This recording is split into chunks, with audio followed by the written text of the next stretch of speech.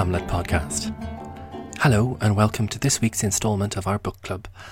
Somehow I managed to schedule Shakespeare's two Greekest plays back to back, Troilus and Cressida and then Timon of Athens. If I was really thinking about it, I suppose I should have programmed these a little closer to A Midsummer Night's Dream to complete the set, but maybe that would have been going too far.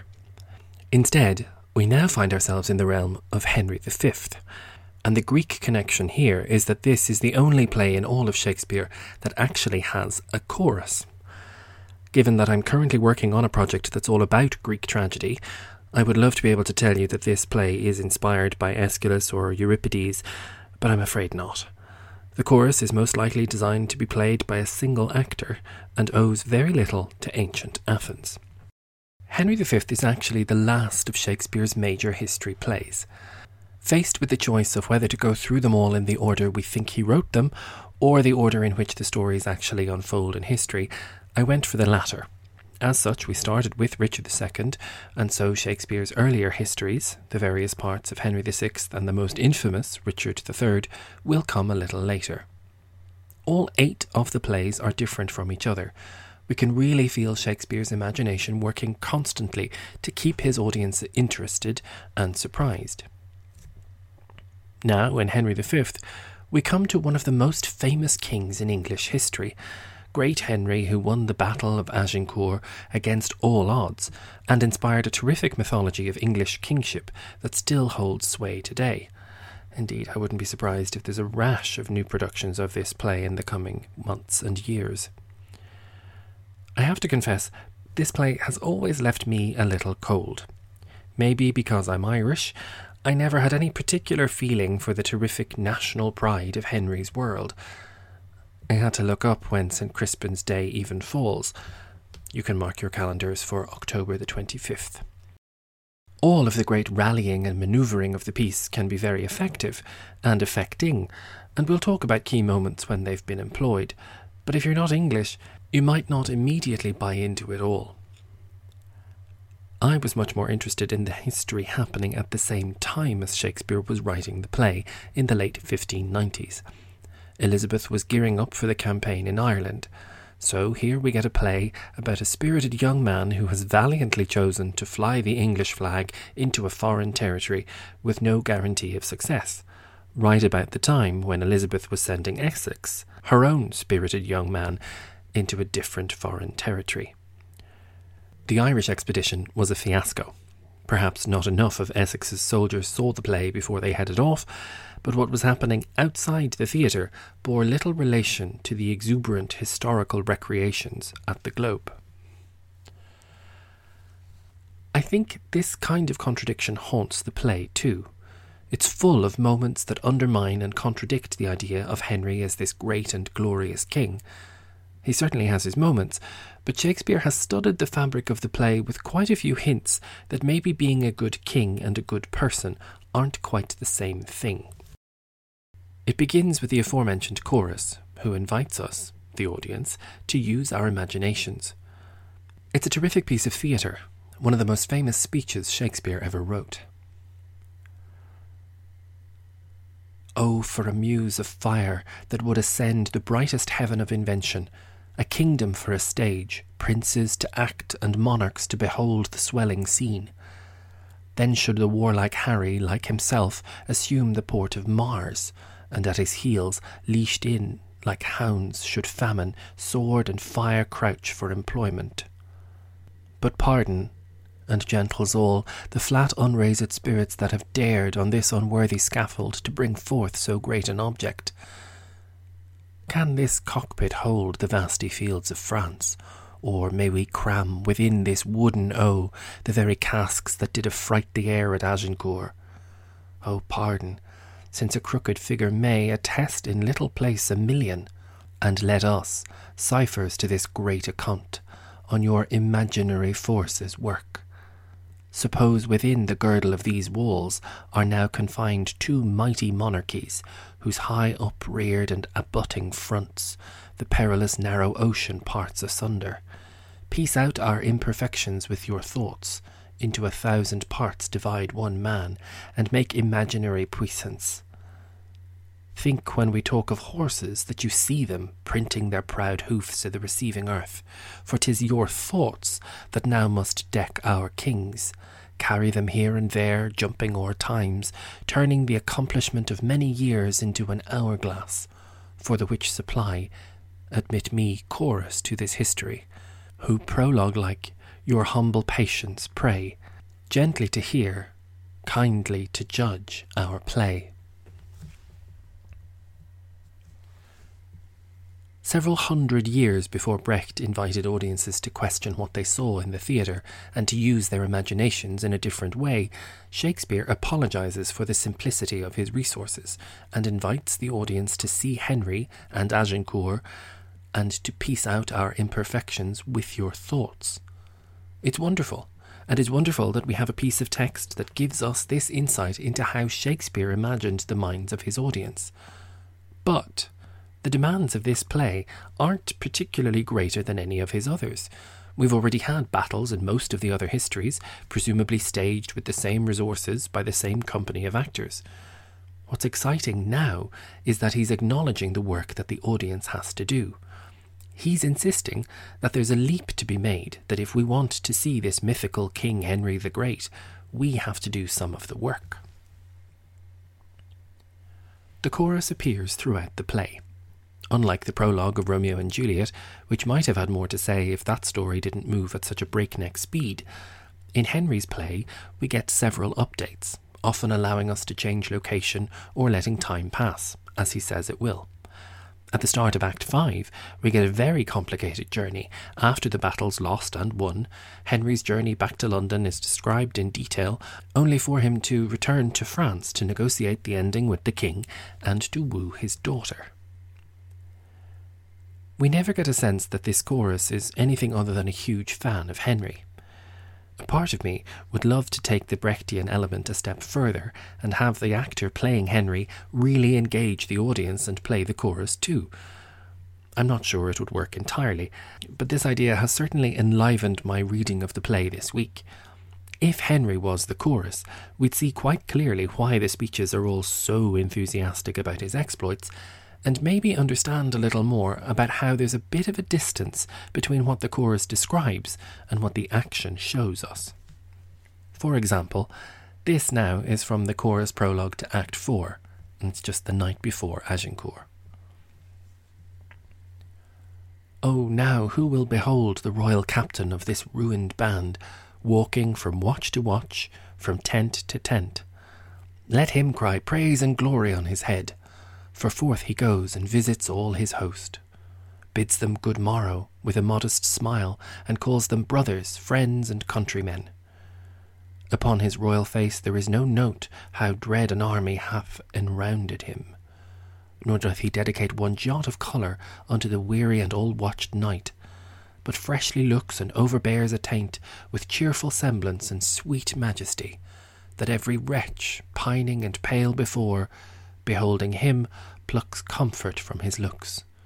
A largesse universal, like the sun, his liberal eye doth give to every one, thawing cold fear, that mean and gentle all behold as may unworthiness define a little touch of Harry in the night. Now, maybe we're supposed to think that Henry has been doing this all evening already, going through his men and inspiring them by sheer proximity to his royal greatness. He's like the sun. In the scene that follows, he disguises himself and tries to learn whether his men are loyal to him at all. He does manage to hear what he wants to hear, but this little touch of Harry in the night is quite sinister. Now that he's the king, he's moving further and further away from the common touch he seemed to have when he was cavorting with his pals in Eastcheap. This disguised king, trying to catch out his subjects, is reminiscent of that chilling glimpse we got in the first part of Henry IV, when Hal begins his soliloquy, "I know you all." It's only a glimpse back then, but we see in that moment that he's a man who will do what he has to do when the time is right, for good or for ill. Machiavelli wrote The Prince a good few years after Henry died, but Shakespeare's version of him certainly lives up to that handbook's advice that a leader needs to be a fox and a lion.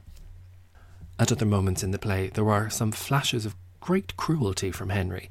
He has the prisoners executed, Bardolph is likewise hanged, and indeed the threats that he promises to the people of Harfleur are really quite shocking too.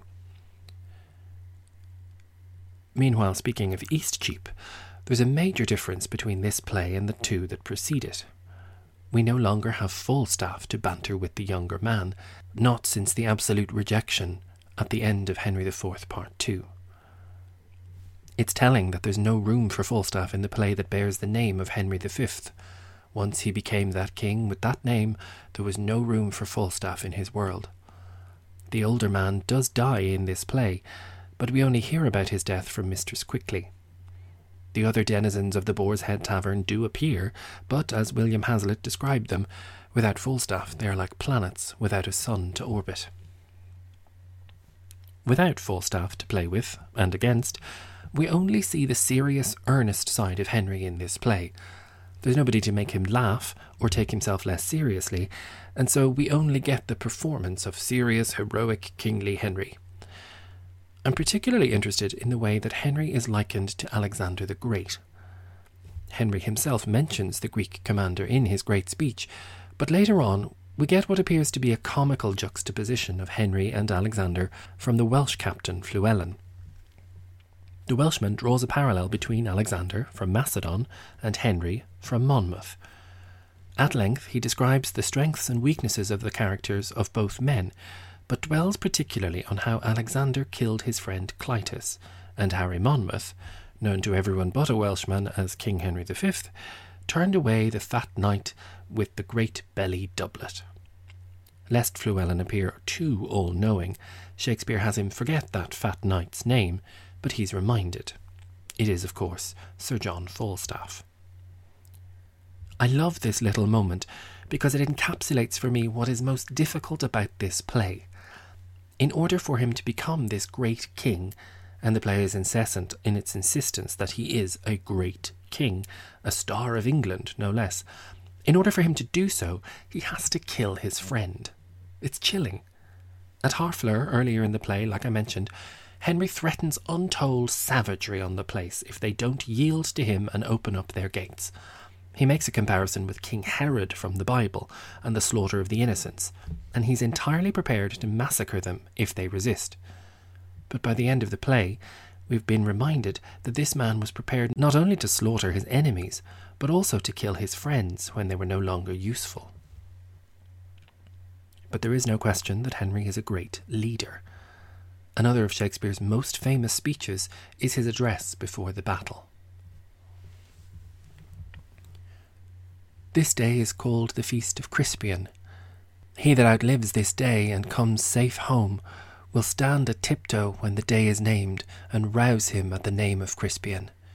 He that shall live this day and see old age will yearly on the vigil feast his neighbours and say, "Tomorrow is St. Crispian." Then will he strip his sleeve and show his scars and say, "These wounds I had on Crispin's day."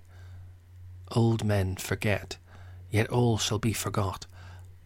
But he'll remember with advantages what feats he did that day. Then shall our names, familiar in his mouth as household words, Harry the King, Bedford and Exeter, Warwick and Talbot, Salisbury and Gloucester, be in their flowing cups freshly remembered. This story shall the good man teach his son, and Crispian shall ne'er go by from this day to the ending of the world, but we in it shall be remembered. We few, we happy few, we band of brothers. For he today that sheds his blood with me shall be my brother. Be he ne'er so vile, this day shall gentle his condition, and gentlemen in England now abed shall think themselves accursed they were not here, and hold their manhoods cheap whiles any speaks that fought with us upon St. Crispin's day. The Battle of Agincourt, fought on St. Crispin's Day, the 25th of October 1415, remains one of the most impressive in history, and it is worth looking up. But all the stuff that Henry says and promises, not least that he will elevate the social status of those who are fighting with him, is unlikely to happen. It's impressive rhetoric, and the one time I saw it performed in an English theatre, there were people crying in the seats around me. It's the kind of thing you'd want your leader to be saying on the night before a battle, in which you are woefully outnumbered. We happy few, indeed, we band of brothers, even if we die, we will be remembered. That's surely all any of us really wants, and it's all they can expect this night. As it turns out, they have a spectacular victory, but the night before, memory is all they're really hoping for. Just while we're talking about battles, there's a lovely little bit of mockery that Shakespeare includes earlier in the play. The big scene at Harfleur, after all those threats, begins with another of Henry's famous rallying cries, "Once more unto the breach, dear friends, once more." You've definitely heard of it. The scene that follows is on another part of the battlefield, and we see Bardolph, Nym, Pistol, and others presumably being about as useful as they ever were in the Eastcheap Tavern. Bardolph attempts his own rallying cry, but all he can manage is "On, on, on, on, on, to the breach, to the breach." And we get an immediate sense of just how much of a difference there is between the tavern and the palace. Just as the chorus acknowledges that they can't quite fit the vasty fields of France on the platform of the Globe stage, Shakespeare couldn't fit all of Henry's exploits into the one play. A great deal is left out, and after the Battle of Agincourt, we jump rather eagerly towards a conclusion. While the various treaties are being drawn up, we get to see the moment in which Henry, the soldier, not the lover, wooed his wife, Princess Catherine of France. As with so much else in the play, there's the story we see and the truth behind it. Henry can afford to be charming, or try to be, and make Catherine think her opinion of him matters, but at least some of the audience would have known that the deal was made and that she'd have very little say in the matter. Impressively, Shakespeare wrote all of her scenes in French. This play is actually quite outward-looking in its characterizations. We have the most proudly, gloriously Welsh character Shakespeare ever wrote, that's Captain Llewellyn, as well as captains from Scotland and Ireland, all united for the kingdom. Catherine and her maid Alice speak French, but they try to learn a little English as well. Henry himself is of Welsh descent. One could almost be forgiven for wondering where the English people in this play might be hiding. King Henry V of England didn't live very long. He died at the age of 35, and all of the lands he won for England were gone soon after he died. The chorus ends the play with a description of what happened next.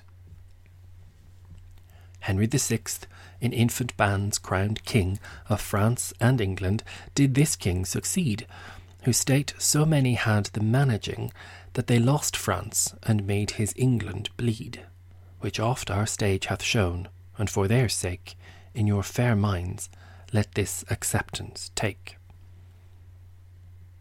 At the very end of the play, Shakespeare acknowledges hopefully that his audience has already seen the company stage the Henry VI story quite a few times. Ironically, they are among his least well-known pieces nowadays, but rest assured, we will get to them in the coming weeks and months. Henry V has had quite an impressive film history. Laurence Olivier made a very popular film version at the height of World War II, and the patriotic flair of the play was particularly appreciated. In the 1980s, Kenneth Branagh made a far grittier version at a time when war and its ugliness were being questioned to a far greater extent. More recently, the play was filmed as the last part of the first series of The Hollow Crown, featuring Tom Hiddleston as the king. There's also a brilliant glimpse of the play on stage within the film Anonymous, which insists that the Earl of Oxford wrote all of these plays we love. The evocation of the power and excitement of the first performance of this version of the Henry V story is beautifully staged. Mark Rylance plays the chorus, and Alex Hassel plays the king, a role he reprised for the Royal Shakespeare Company a few years later. I'm not going to recommend the film in its entirety, but certainly those little glimpses are absolutely wonderful. If you're a fan of Mr. Rylance, you can also find footage of his performance as King Henry at the Globe Theatre in the late 1990s on YouTube.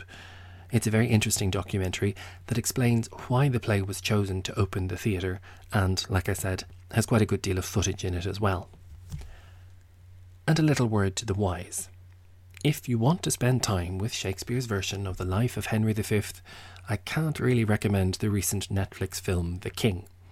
It's impressively shot, but frustratingly, it has decided to adapt Shakespeare to create an accessible version of the story.